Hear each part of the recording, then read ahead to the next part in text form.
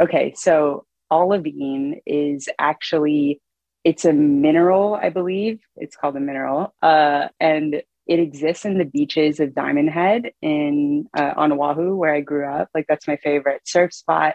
And I've always loved the sand there because it has this like green undertone to it, right? And what's cool is when it gets wet, it looks like, right? Like it's in the word olivine, olive. It has this olive green, buttery color to it. And the texture that I associate with that is the sand at Diamond Head. And it feels like brown sugar. You know, when you're making cookies and you could just feel how that brown sugar can pack down, right? It has like a stickiness to it and a complexity too. And when you walk by it, like on your way out to go surfing, it twinkles like the night sky or like something out of the Hubble telescope. And it's just this thing that sometimes people walk over without thinking how miraculously beautiful it is. But it's a result of volcanic activity. So, and the Big Island is also known as Hawaii, right? And that can be a little bit confusing for people, but it's the largest geographical size. It's an island and it's the newest island, right? And then Oahu is the most populated island. That's the one where I'm from, but it's much smaller in area. And to travel to these islands, you can't drive over bridges. You got to get on ferries or you got to fly. You got to fly. You can't even do ferries. They said the ocean is so, yeah. I noticed when I was taking pictures, you know, for colors, are you getting this as an inspiration from the actual sand? Because you said it reminds you sometimes of brown sugar. So the copper, it sounds sort of funny, but I stumbled upon this paint and I absolutely fell in love because it's made out of real copper, right? Like it's not pigment that's been altered to sort of look like copper. I mean, it is on the table of elements, a Cu copper. And what I love about this paint is that it's so dense and complex. And when you put it in the sunshine, it has this depth to it where you get completely lost in the pigment. And the other property of this paint that I'm obsessed with is the fact that I can use an oxidizing agent to turn it green. So some of my paintings where you see copper and almost this like aqua green color, that's oxidized copper. It's all copper. So I think that's cool. Yeah, it's really fun to play with. It's all copper. So is this paint, do you have to break the paint down and you have to heat it or get it to a certain temperature, or it just comes like this?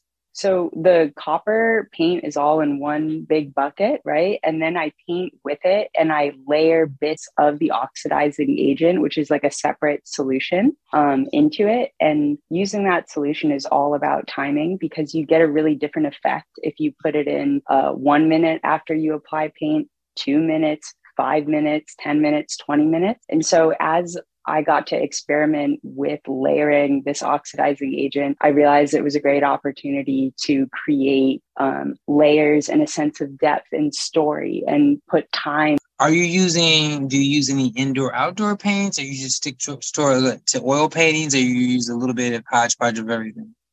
I use a little bit of everything, and I love buying my paints from the art store, right? From all the different types of complex pigments that they can create there. And I love how they're always innovating and making these colors that wouldn't have been around if it weren't for the technology today. Like there's this one pigment that I was obsessed with for a while. It's so funny because when I saw it, the real name of it is called interference purple. Right. And I fell in love with this paint because when you mix this paint with other colors, it creates this kaleidoscopic, watery change to the piece where it just blows your mind. So in my head, I renamed it from interference purple to unicorn.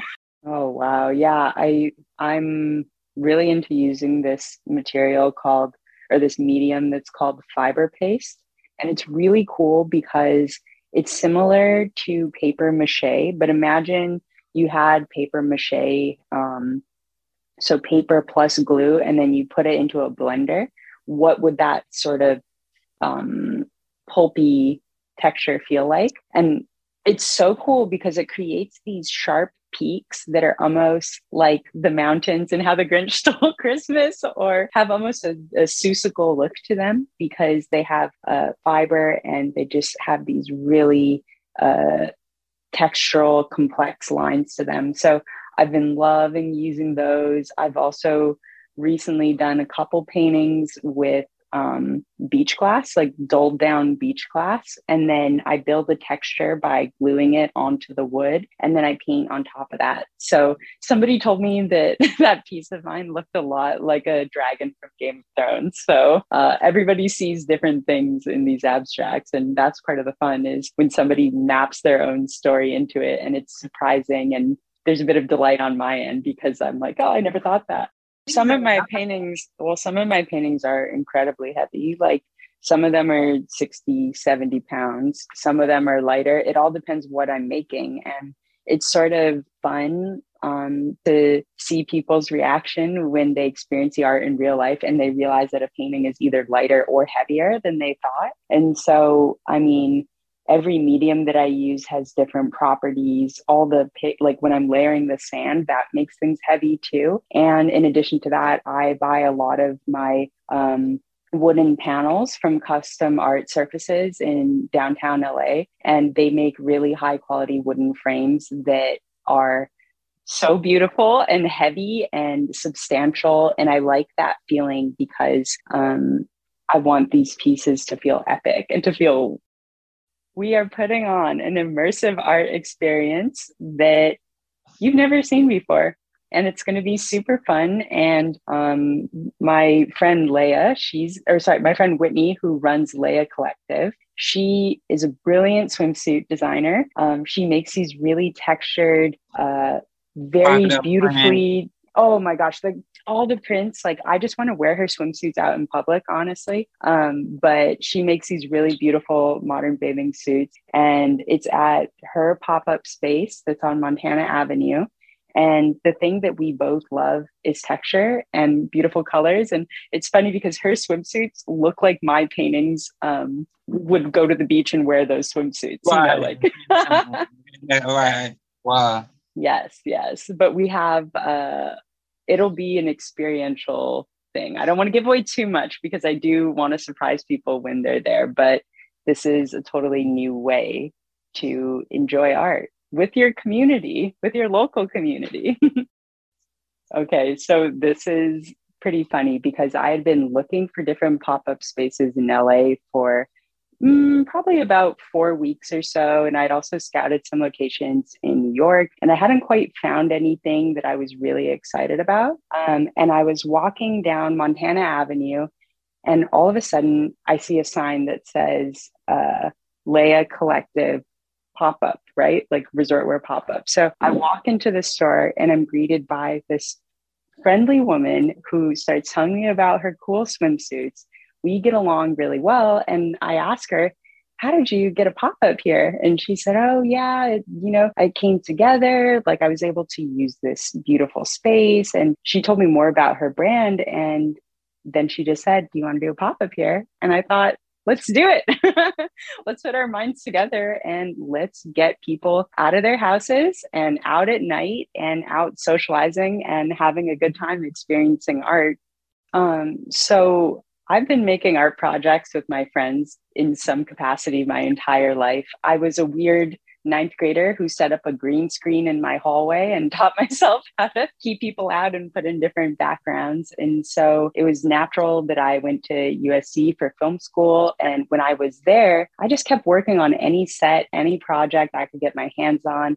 I worked in art departments. I did a little bit of cinematography, editing, post-production. I tried it all. But, after going to USC, I worked in visual effects, right? And that was an incredible place to be because I got to learn how to learn software very, very quickly, right? And I got to see how a business is run, and I got to see how a project is managed from concept to completion, and really just how to get things done and through the finish line. So, I used to work full-time in visual effects on Super Bowl commercials, all sorts of fun things that you've probably seen before. And I was a nuke editor or a nuke compositor. And I eventually went freelance. And when I went freelance, then I was able to sell more and more of my art, which I was gradually already starting to do.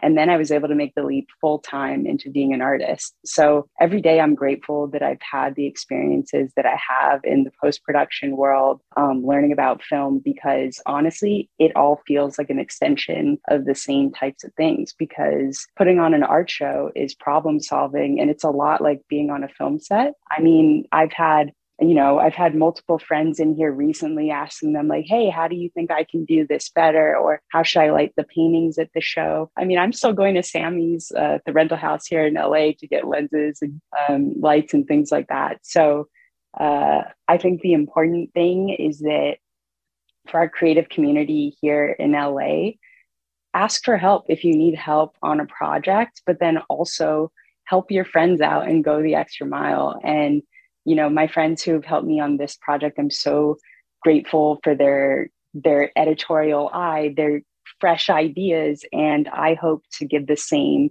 back to them when they do their shows or have parties or get their work out there. And I think it's up to us to help each other out, because it takes a village to put on an art show.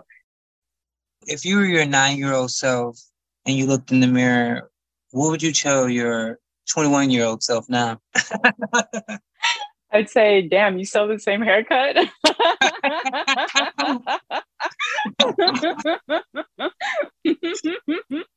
Let me think. I think I what would would you say, tell yourself? Like, what would you? Oh. It's a good question. Let me think. I think I would say just keep learning as much as possible and soak it up. Whatever situation you're in, soak it up and then ask yourself, how can I do this better? Or what can I do to make this more beautiful or more connective? And so for me, it's a lot about taking risk, and failure is just part of art, right? Like, you make something, sometimes it's great, sometimes it's terrible. And the better you are as an artist, the more you start to hone in your own voice. So for me, I would tell myself, keep taking a lot of risks. Don't be afraid to do different things, but always take an editing eye to your own work and ask, how could this be better? Projects are on the horizon for you. Do you foresee yourself doing any facades or hotels or like a lobby in a hotel? Like, my dream is to be able to do, a lobby in a hotel, a boutique hotel, particularly a British one in Chelsea or Hyde Park.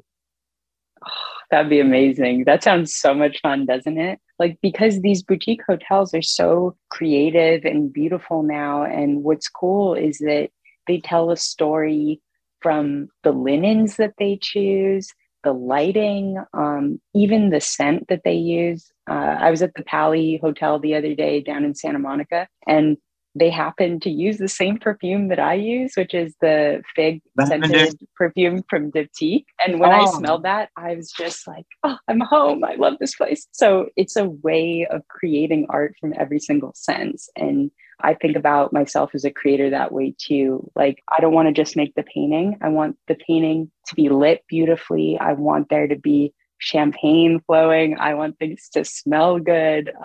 It's all about every sense that you can engage, I think, with creating an artistic experience. So being part of a hotel lobby.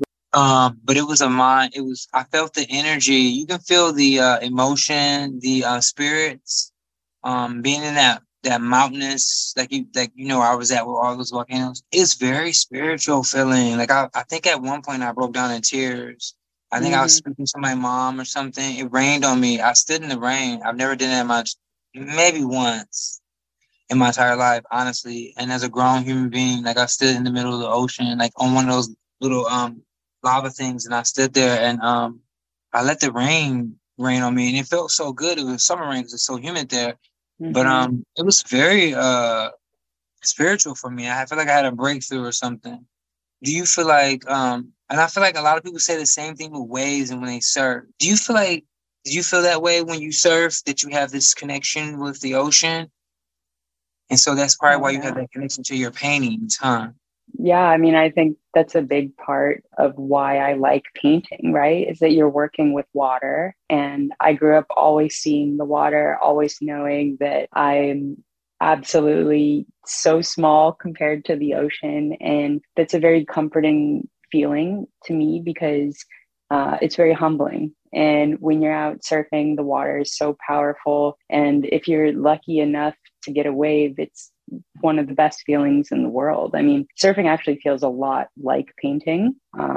It's the same feeling where you're sort of balancing the chaos and the unpredictability of the waves with like being in the right position, and you feel the sense of balance and like you're going in the right direction. And when you catch a wave, everything starts, at least for me, goes into slow motion, and you start seeing the world as if time were cut in very fine detail, almost like something was shot at 240 frames per second and then slowed down. So yeah, absolutely.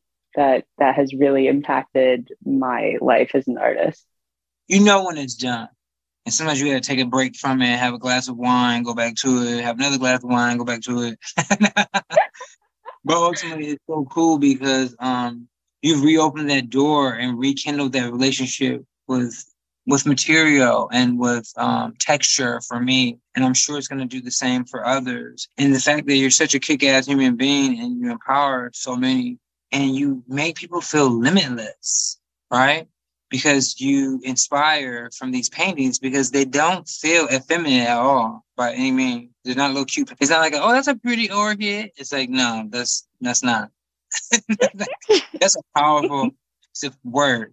And like, if people didn't know from your artist statement picture, Kelsey could be a unisex name, right? Like you wouldn't know. And I think that's the beauty of your work is that it just feels so strong. Do you, my final question would be to you, do you feel like people feel the same way or they have that same impression about your work that we do?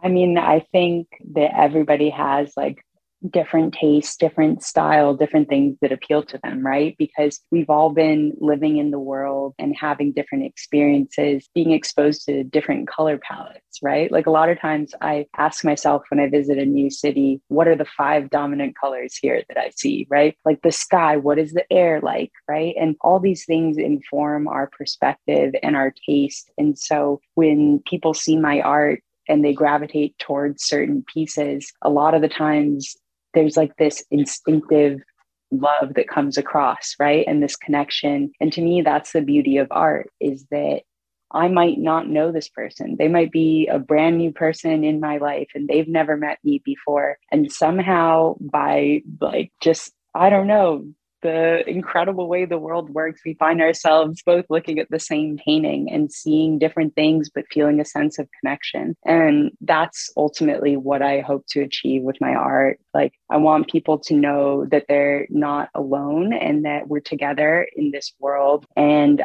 I really hope that this makes people feel like they're creative too, because I think the term creativity has been sort of narrowly defined for some reason. Like we only think you're creative if you're wearing a beret and smoking a cigarette and painting and oil painting, right? But there's there's so many. I know. But there are so many different ways to be creative. I mean, I think engineers are creative when they figure out how to manufacture something in a more elegant way. And so I just want everybody to know that they have a creativity to them and to lean into that because we need people who are problem solvers in this world. Right. And we definitely do open-minded people who are also willing to share and inform and do some research. We were talking about that earlier. That's so interesting. The whole theme of today's artistic talks were all about design and not just the design of these pieces of work or performances in a movie or TV show, but also the way that the world is designed and how we are designed to react to one another. So it's kind of interesting. Wow. So I guess we covered everything. Is there anything else that you wanted to share with us that we didn't touch on that we should talk about or we can touch on? But because I'm super stoked about your event. I think it's awesome. I think it's so cool. You're such an enterpriser, and I feel like that's another amazing trait an attribute that you have that's so powerful and it's like just amazing. But is there anything else that you think we need to touch on that we didn't Have we met a mid-story? We're good. I mean, well, first of all, I want to say thank you. This has been so much fun. I feel like we're actually in the same room right now, just having a nice time in the art studio. Wow. And yeah, I mean, 360 Magazine always looks out for me. And I love how you guys are really putting the spotlight on creators. And I think that that's so important. So thank you for including me as part of your family. And I also just want to say thank you to Whitney at Leia Swim and all the great work she's doing to, invite me to do this pop up. And like, I honestly, I don't want to give too much away, but there's a lot more happening in the future. And everybody stay tuned because I'd love you to come to an art party one day.